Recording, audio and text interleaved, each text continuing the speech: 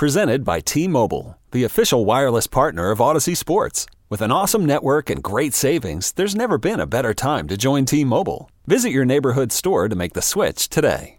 This is the story of the one. As head of maintenance at a concert hall, he knows the show must always go on. That's why he works behind the scenes, ensuring every light is working, the HVAC is humming, and his facility shines. With Grainger's supplies and solutions for every challenge he faces, plus 24/7 customer support, his venue never misses a beat. Call quickgrainger.com or just stop by. Grainger, for the ones who get it done.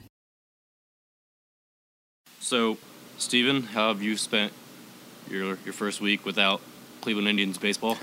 It's been pretty rough. The temperature in the Cleveland area where I live, and some listeners live, I'm sure, is brutal. It's about 50 and gray and rainy every day.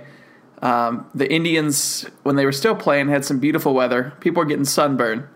So it's gotten dreary. The same thing happened back in 2016. As soon as they lost, the weather got dreary. So I know you can't relate to that down in Florida, but No. you have the more inside grayness than the outside. Yes. My sadness inside is uncontrolled and unmatched by the weather outside, which happens to be still sunny, still in the 90s just about every day, as it will be until probably December, at which point it might drop down to the 70s. It's a big if. The beautiful part about Florida is it's below 50 degrees maybe 3 days out of the year.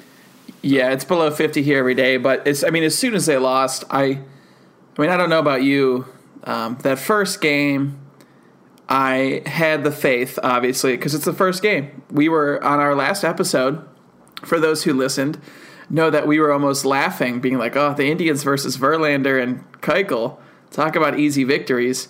Well, it turns out Justin Verlander has had a resurgence in Houston. Garrett Cole's a star pitcher, and Keuchel still good. How wrong we were. I mean, it was like optimistically wrong. There was no analysis to back it up. It's agonizing too, because I'm with friends that are fans of the Yankees. The Red. I mean, obviously the Yankees are out too, but they were alive for a couple more days after the Indians were.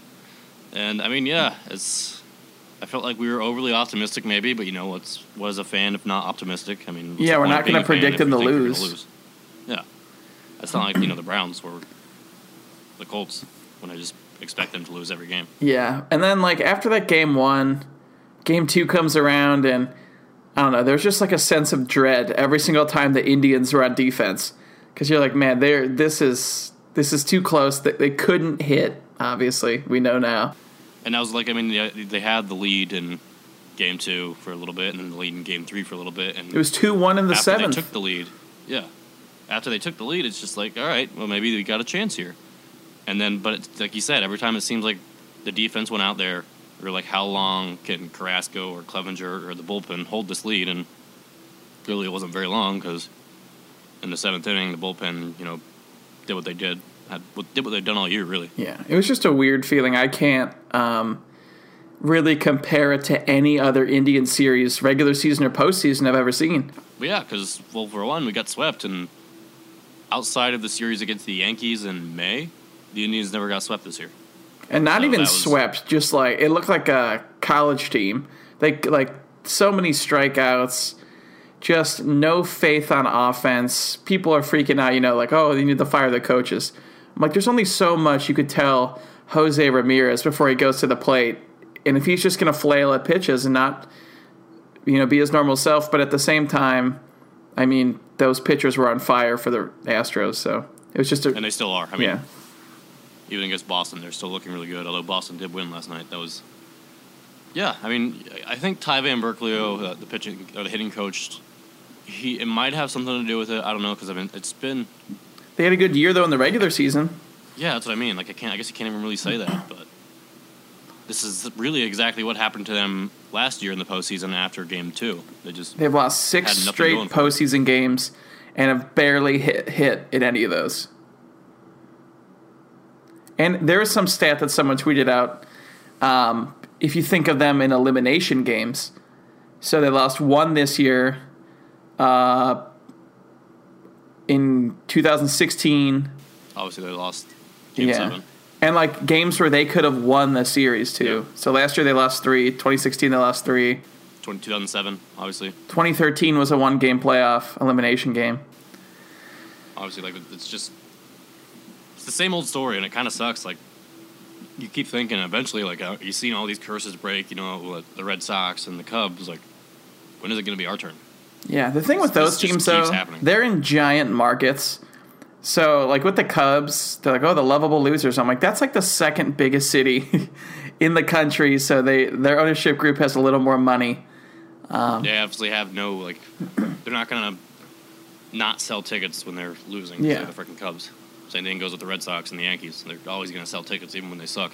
But to your point, the Indians don't have that. It does get worrisome because, I mean, we weren't old enough to be really conscious for the run in the 90s, but this seems pretty similar.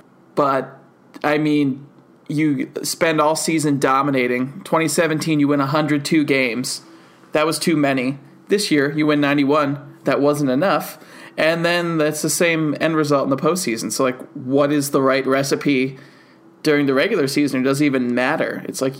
It seems, I think Paul Hoynes wrote something on that in one of his Cleveland articles. There's something about, like, how the Indians, like, every time they go into the postseason, they've gone while streaking, they've gone while losing, they've gone while having a wishy-washy season, and sometimes it ends in success, like going all the way to Game 7 of the World Series, and sometimes it's just one and done. Yeah, and the parallels from the 90s, like in 95, they clinched a division like super early in September, and they went to the World Series and lost. 97, they snuck in, I think with like 80-some wins, went to the World Series and lost. So I'm sure for fans older than us, millennial Indians fans and above, it's just like you're watching the same horror story over and over. And that's why, I don't know about you, but when they lost, I didn't feel like any like rage or sadness. It was almost like a slow march after you saw the way they opened the series. Mm-hmm. Yeah. And that's, I guess, the best analogy for it, because really this year it felt like, we stayed optimistic on top of it, but really, like, this year did not feel like some of the other years when they went to the postseason. It didn't feel like 2016. There was no magic. It didn't feel like 2017. Yeah, just the team didn't really have that flair to it. And now you're looking at a team that could potentially look very different next year. Melky Cabrera, Lonnie Chisenhall, and Michael Brantley, all impending free agents. I believe Geyer has a team option, too. It's looking like we could have a completely different outfield in 2019. Well, you think Brantley probably gone. Leonis Martin claims he could be back, but you can't really... He's not a free agent until next year, but we don't even know. No, I meant claims he could be back and be healthy. So he'll be here, but like they're not going to put him out there if his organs are still recovering, because it was very serious. And the end right field, it's just... Well, we have Zimmer still. Zimmer, which we forget about because he was hurt all year. So it's like... Yeah, but he's going to miss time, into next year as well. Naquin may see some action early on as usual. Mm-hmm. And then, now it's Greg Allen's time, I guess. Probably no Rajay Davis either. No. I'm sure that they will re-sign some of the free agents. Like, I don't think they're going to let every single one of them go. Like, maybe you get Andrew Miller back at a discounted price after his struggles. Maybe Michael Brantley wants to stay, Yeah, Brantley's staying. I don't know how much he would really make on the open market. Like, I don't think it'd be a crazy amount with his injury history. Like, the Indians really stuck by him. He was under contract, but... Plus, you got to look at this year's free agent class, too. There's a lot of players that are hitting free agency that could, that'll be worth higher prices than Michael Brantley. Yeah, teams are going to spend their whole budget on a Bryce Harper and Manny Machado. But, yeah, with the bullpen, too, I was thinking about that during the ALDS. Like, Andrew Miller is not going to get this monster contract. He had his good stretch, and that's when we had him, from Boston to New York to us. But now, he couldn't even hit his spots in the playoff game. He was throwing sliders behind the batter, and it just looked like he was an average reliever. And I'm sure they'll try to keep him, though, if it's cheap. And there's even when it comes to relief pitchers, there's a lot of them out there that are on the market that may even call for more than Miller did. Adam Ottavino is one of them. Yours Familia. Craig Kimbrell is a free agent after this year. Yeah, their options really are they can either try to retain guys or they can just bring in a lot of new faces. But at the same time, those would have to be cheap faces because of all the money they're paying in raises and arbitration. And if they want any chance of keeping Frankie Lindor, then they're going to need some of that money. He is so underpaid, which is part of the arbitration system in baseball. But this year, I think he's going to get his first big one-year deal. He's not going to be making less than $1 million anymore. And same thing with Trevor Bauer. He's still in arbitration. You just have a lot of guys who are getting a lot of one-year deals. Well, I wrote about that too, like in the an article I just recently posted about the Indians having sustained success for the next coming years. And part of that, I think, it plays into the fact that they have most of their rotation under contract until 2021. And that point is when Carrasco, Bauer, and Danny Salazar are all eligible for free agency, which Danny Salazar we completely forget about, might even be back on the team next year. Who knows? Yeah. And I wrote something about Tristan McKenzie, but like you said, this rotation sets, so really the starting pitching you don't have to worry about. It's just everyone else. And like looking at their contract table and the salaries, you see like Edwin Encarnacion making so much, over $20 million. Kipnis is going to make over 14. It's like, man, what, at the time, both of those signings weren't really that crazy, but now you sit there and you're like, we're 3 straight postseason exits, all pretty painful. Like, what could we have done? But then again, it's not our money, so. Yeah, I mean, and that's going to be the question next year, too. Like, if things start off a little rough, what could we have done in free agency? I mean, who knows if we're going to sign any outside free agents? I mean, like I said, there are a lot. Compared to last year's class, I expect free agency to be much louder this year than as quiet as last year's was. So I was asked this question. I want to ask you this really quick before I forget it. I was asked on a different podcast, what is kind of my general feeling for next regular season? Do you think, well, I'll tell you my answer. My answer was, I think it's going to be, everyone's going to be a little more into it, players included, because we saw what happened this year.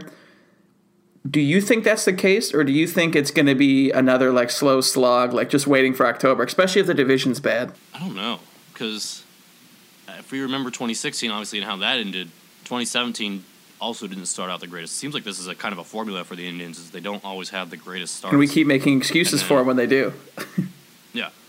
And then the second half comes around, and all of a sudden it's a completely different team, which is, I mean, you want to play better in the second half. That's what it's for improvement and to try and secure your position into the playoffs. So I'm not going to argue with that formula because it does get us in the playoffs. But, yeah, I'd like to see a little more energy come out of them. I mean, it seemed like Frankie Lindor was the only one that cared about anything in the playoffs. No one else was really shooting out there, like shooting for the stars. That's why it was weird, because that's his personality. But, yeah, every time he got a hit, I mean, he had a home run, he was really getting into it and trying to get everyone fired up.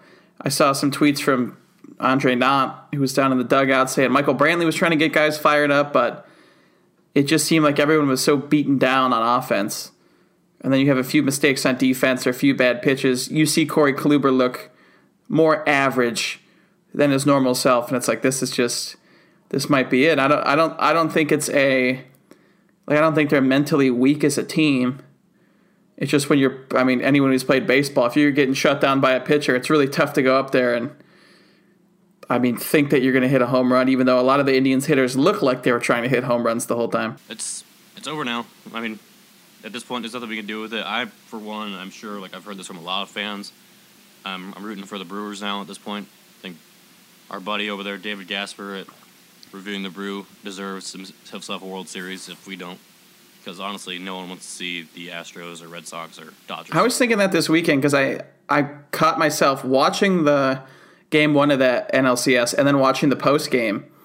And I was like, I think I've finally cracked, and I will at least watch the NLCS and root for the Brewers. I still have a hard time watching the ALCS. Same thing last year. I know the scores, but there's such a lack of rooting interest for me to watch that for 4 hours. Which is disappointing, too, because I love watching other baseball games that the Indians aren't in during the regular season. But yeah, once the postseason comes around, then I have really no vested interest in watching. Last year, I think I missed even 3 games of the World Series because I was so upset. Yeah, me too. I had it on, and it's the people were saying on Twitter and ESPN and everything, this is one of the best World Series. I'm like, well, I'm not watching it, so don't care. I got football now. Football and hockey. we're on to the next. But for season. our football teams, I'm a Browns fan. You're a Colts fan. Sunday was miserable. Yeah, it's easier to accept that you suck, and makes watching it that much easier because you're like, well, I don't expect to win, so whatever happens, happens. And I've gotten to that point now with the Colts. Lightning, on the other hand, looking pretty good so far. So I'm excited for hockey season. But on the topic of baseball, if looking forward now into the off season, are there any free agents that you would like to see the Indians really pursue? Maybe. See, I was also asked this question, and I haven't thought about it because I don't know what their available salary is going to be. So I'm looking at, I think Jordan Bastian said like they might have like $33 million in arbitration and $17 million via raises coming. But so at that point, you have all these guys. I mean, this is the team that they built with all these multi-year contracts. So, I mean, you have Kipnis eating up almost $15 million at second base. I haven't even considered anyone they could sign. And looking over it, they're not gonna get any infielders. There's no reason for them to pursue an infielder. It's gonna be outfielders. And when you look at the outfielders, the available free agents, I mean, the big names are obviously Bryce Harper, McCutchen, AJ Pollock, Marwin Gonzalez, and then Michael Brantley. Those are really your big outfielder names. There's a couple like cheaper, older options that'll be out there, but I just don't want another Melky Cabrera, Brandon Guyer platoon. Yeah, no. If we're realistically looking at outfielders for the Indians to pursue in the offseason, they might as well re-sign Michael Brantley because there's really no one else out there. He actually has the on the subject. He actually has the tied for the highest WAR among free agent outfielders. So, I mean, if there's one guy you're going to go after, you might as well go with the guy that you know. And if you have him in left, Zimmer in center, if he could stay healthy for once, that kind of gives you some options. And right, you don't have to, since center field's going to be cheap, you don't have to go after the Melky Cabreras. You can maybe take a younger talent, pay him a little extra in a multi-year deal. I think right field is the big place to look.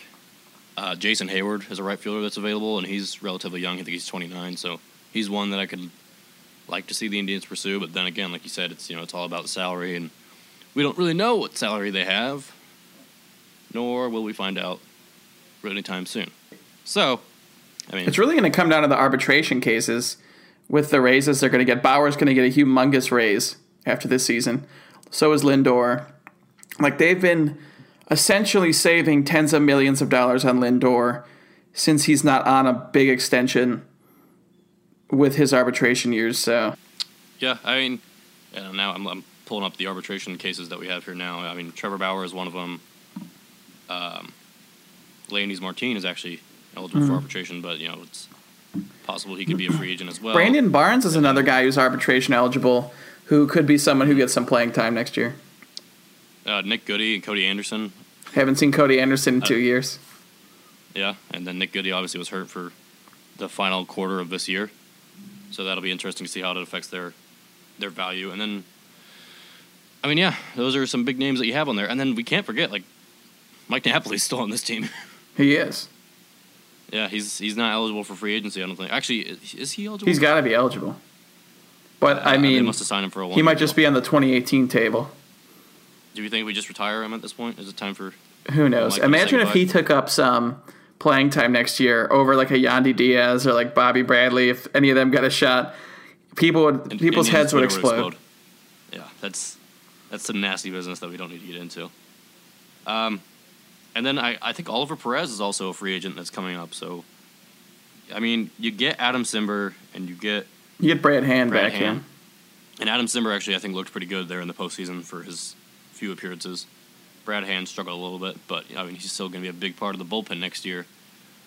But you're losing three big arms still with Andrew Miller, Cody Allen, and Oliver Perez. You've got to think that the Indians at least try to re-sign one of them.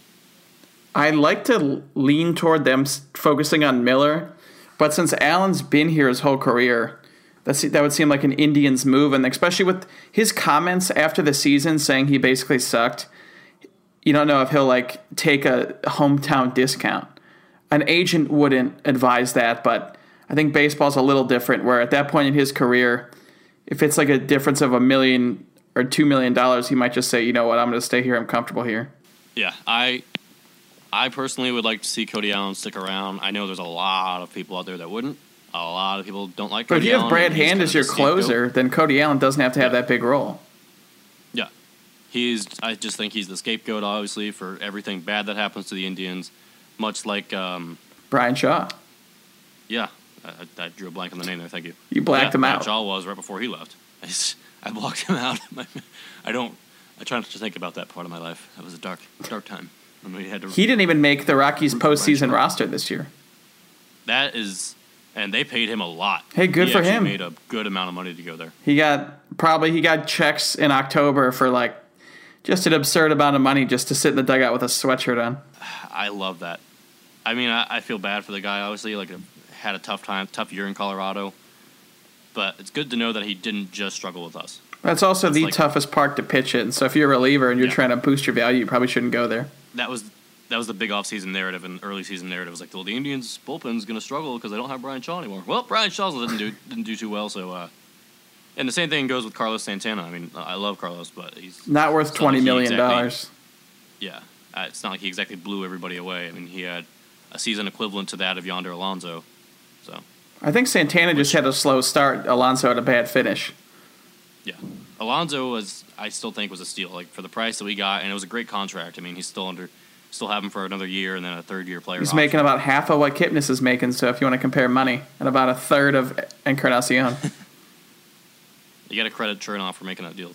Speaking of Chernoff, the news came out yesterday that he will decline to interview for the Mets position after he supposedly emerged as a favorite. Well, he's a New Jersey guy, I'm pretty sure. Post.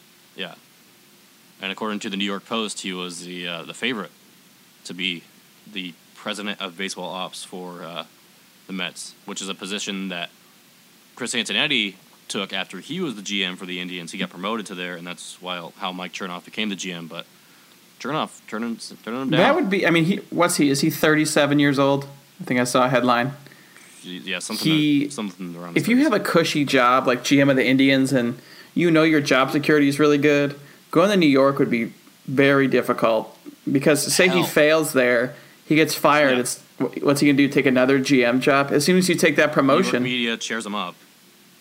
I mean, the New York media will just tear him up at that point, and then you get going again. And I mean, like you saw what happened with Mickey Callaway when he was there. It just wasn't a great situation early on. They expect people to go in there and win a World Series right away, but meanwhile, they couldn't even manage their roster. That's doubled with the success of the Yankees, and then the Mets are the counter to that. So, but this is actually the second time that Chernoff has turned down a job because he got offered the GM position for the Padres back in 2014. See, I would take that job. You live in San Diego. He turned that one down. You go to baseball games at 75 degrees every day. Yeah. But he's also got a family, too. So, I mean, when you're talking... it's not like it's a player where he's like, I have to take this money. If he's getting paid, and he's getting paid six figures, like probably high six figures, so you're not going to... If you have a family here, like, that's a dream job if you like baseball. Yeah, and he's got 3 younger kids, I think. He's not going to put him in... He's got a wife here. Move to Queens and live the New York life as a almost 40-year-old man. No, 3 young kids, I personally would not. I don't think I would ever settle down in New York freaking city. Yeah, that's not a place you go when you're older. It's a place you go young, then move out. Yeah. But, and then, I mean, you had the possible reunion if he did go reunite with Mickey Callaway, which we miss him dearly. But I'm sure Mickey Callaway was advocating for him. Yeah. Well, I mean, he's still got a lot to work with there in New York. I mean, the Mets still have, I think, a couple big key free agents coming up, but not a cushy job over there in Queens. I think this shows Cleveland is the place. This shows where we're at in terms of how low we feel about the Indians when we're talking about their GM. Like Mike Chernoff is never mentioned during the season. It's always Chris Antonetti or Terry Francona with roster decisions, and it's like, well, Chernoff's staying, so and you have people like waving a little flag, like woohoo.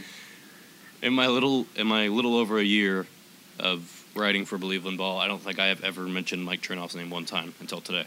When I was just scrounging for news, I was like, all right, what do we get to talk about? Ooh, something happened. I Googled the Cleveland Indians, and it was something not about us losing the AL. That's the glamorous job of bloggers. A lot of people don't realize. You got to do the dirty work and find the stories that find every story possible, especially in October when your team's not playing. And it's not like the Indians are rebuilding or something where we're talking about that. Yeah.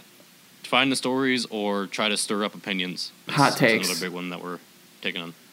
I actually did an article about hot takes yesterday. That was well received, I suppose, because a lot of people were like, well, some of these takes hold some ground. I mean, they're not going to fire Terry Francona. Stop telling the team to fire Terry Francona. Yeah, I read that, and all those takes, I've seen them all. What was one? Andrew Miller's bad.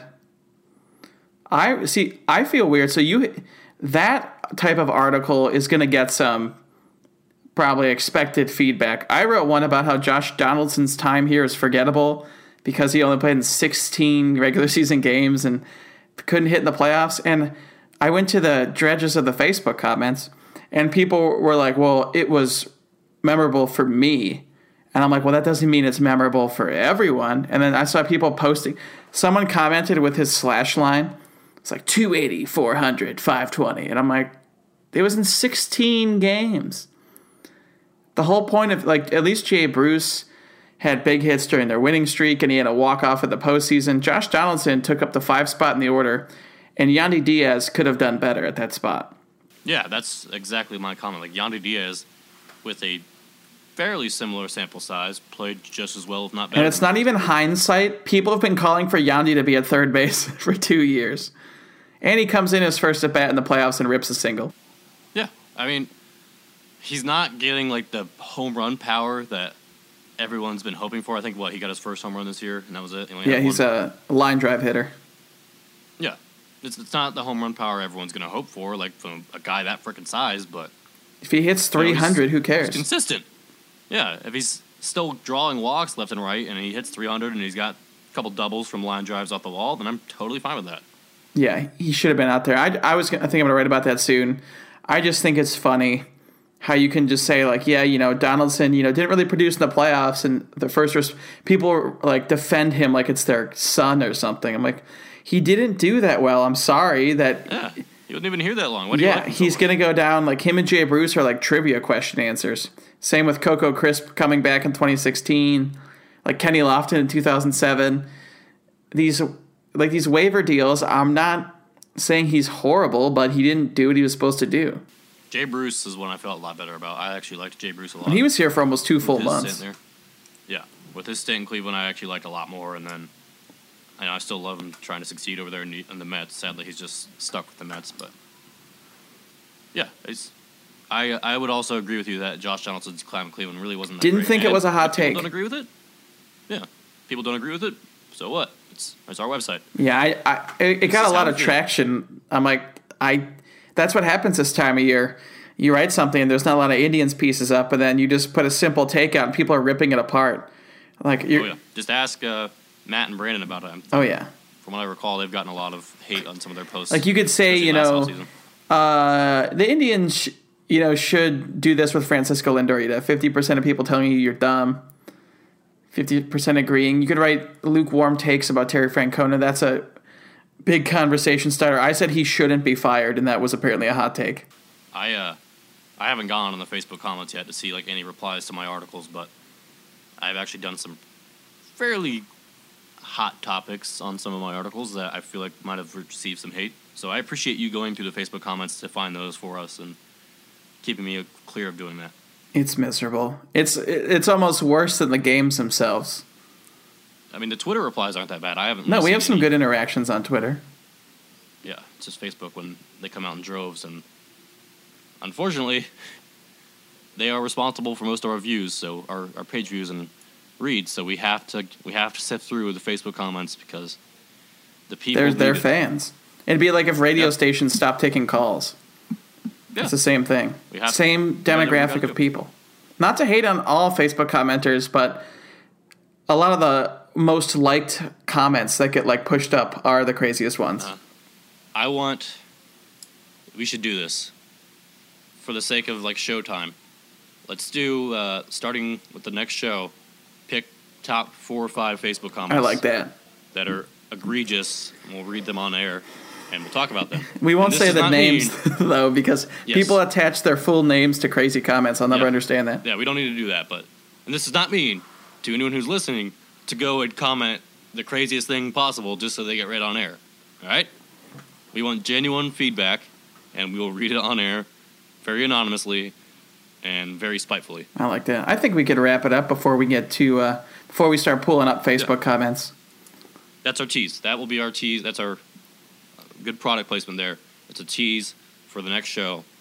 Facebook comment reading will be our first official segment on the Believe in Ball podcast. It only took us 7 episodes to get a segment. How about that? Yeah. Another task is to leave us a review on iTunes. We have 9 5-star reviews, which is very cool. Some people even left comments, so we appreciate that. That makes us feel good inside and also helps our podcast get discovered by more people. We have a pretty solid listener base so far. Hopefully we can get people through the dreary winter. Well, up here, not in Florida. We're here to keep you warm. Yeah. We're here to keep you warm. I will shed my Sunshine State wealth upon you. So, yeah, I think that wraps it up. Yeah, leave a review, tell your friends, play it loudly at work, and we will be back sometime next week. We might have a little different schedule because it's the off season and we're waiting for news just like everyone else. But we will be back next week. Just wait for it. It'll definitely be on a weekday, on a work day. So if you're on your commute or you're at work listening, then still you can expect it on a regular work day for 30 minutes of your life. All right. We will see you next week.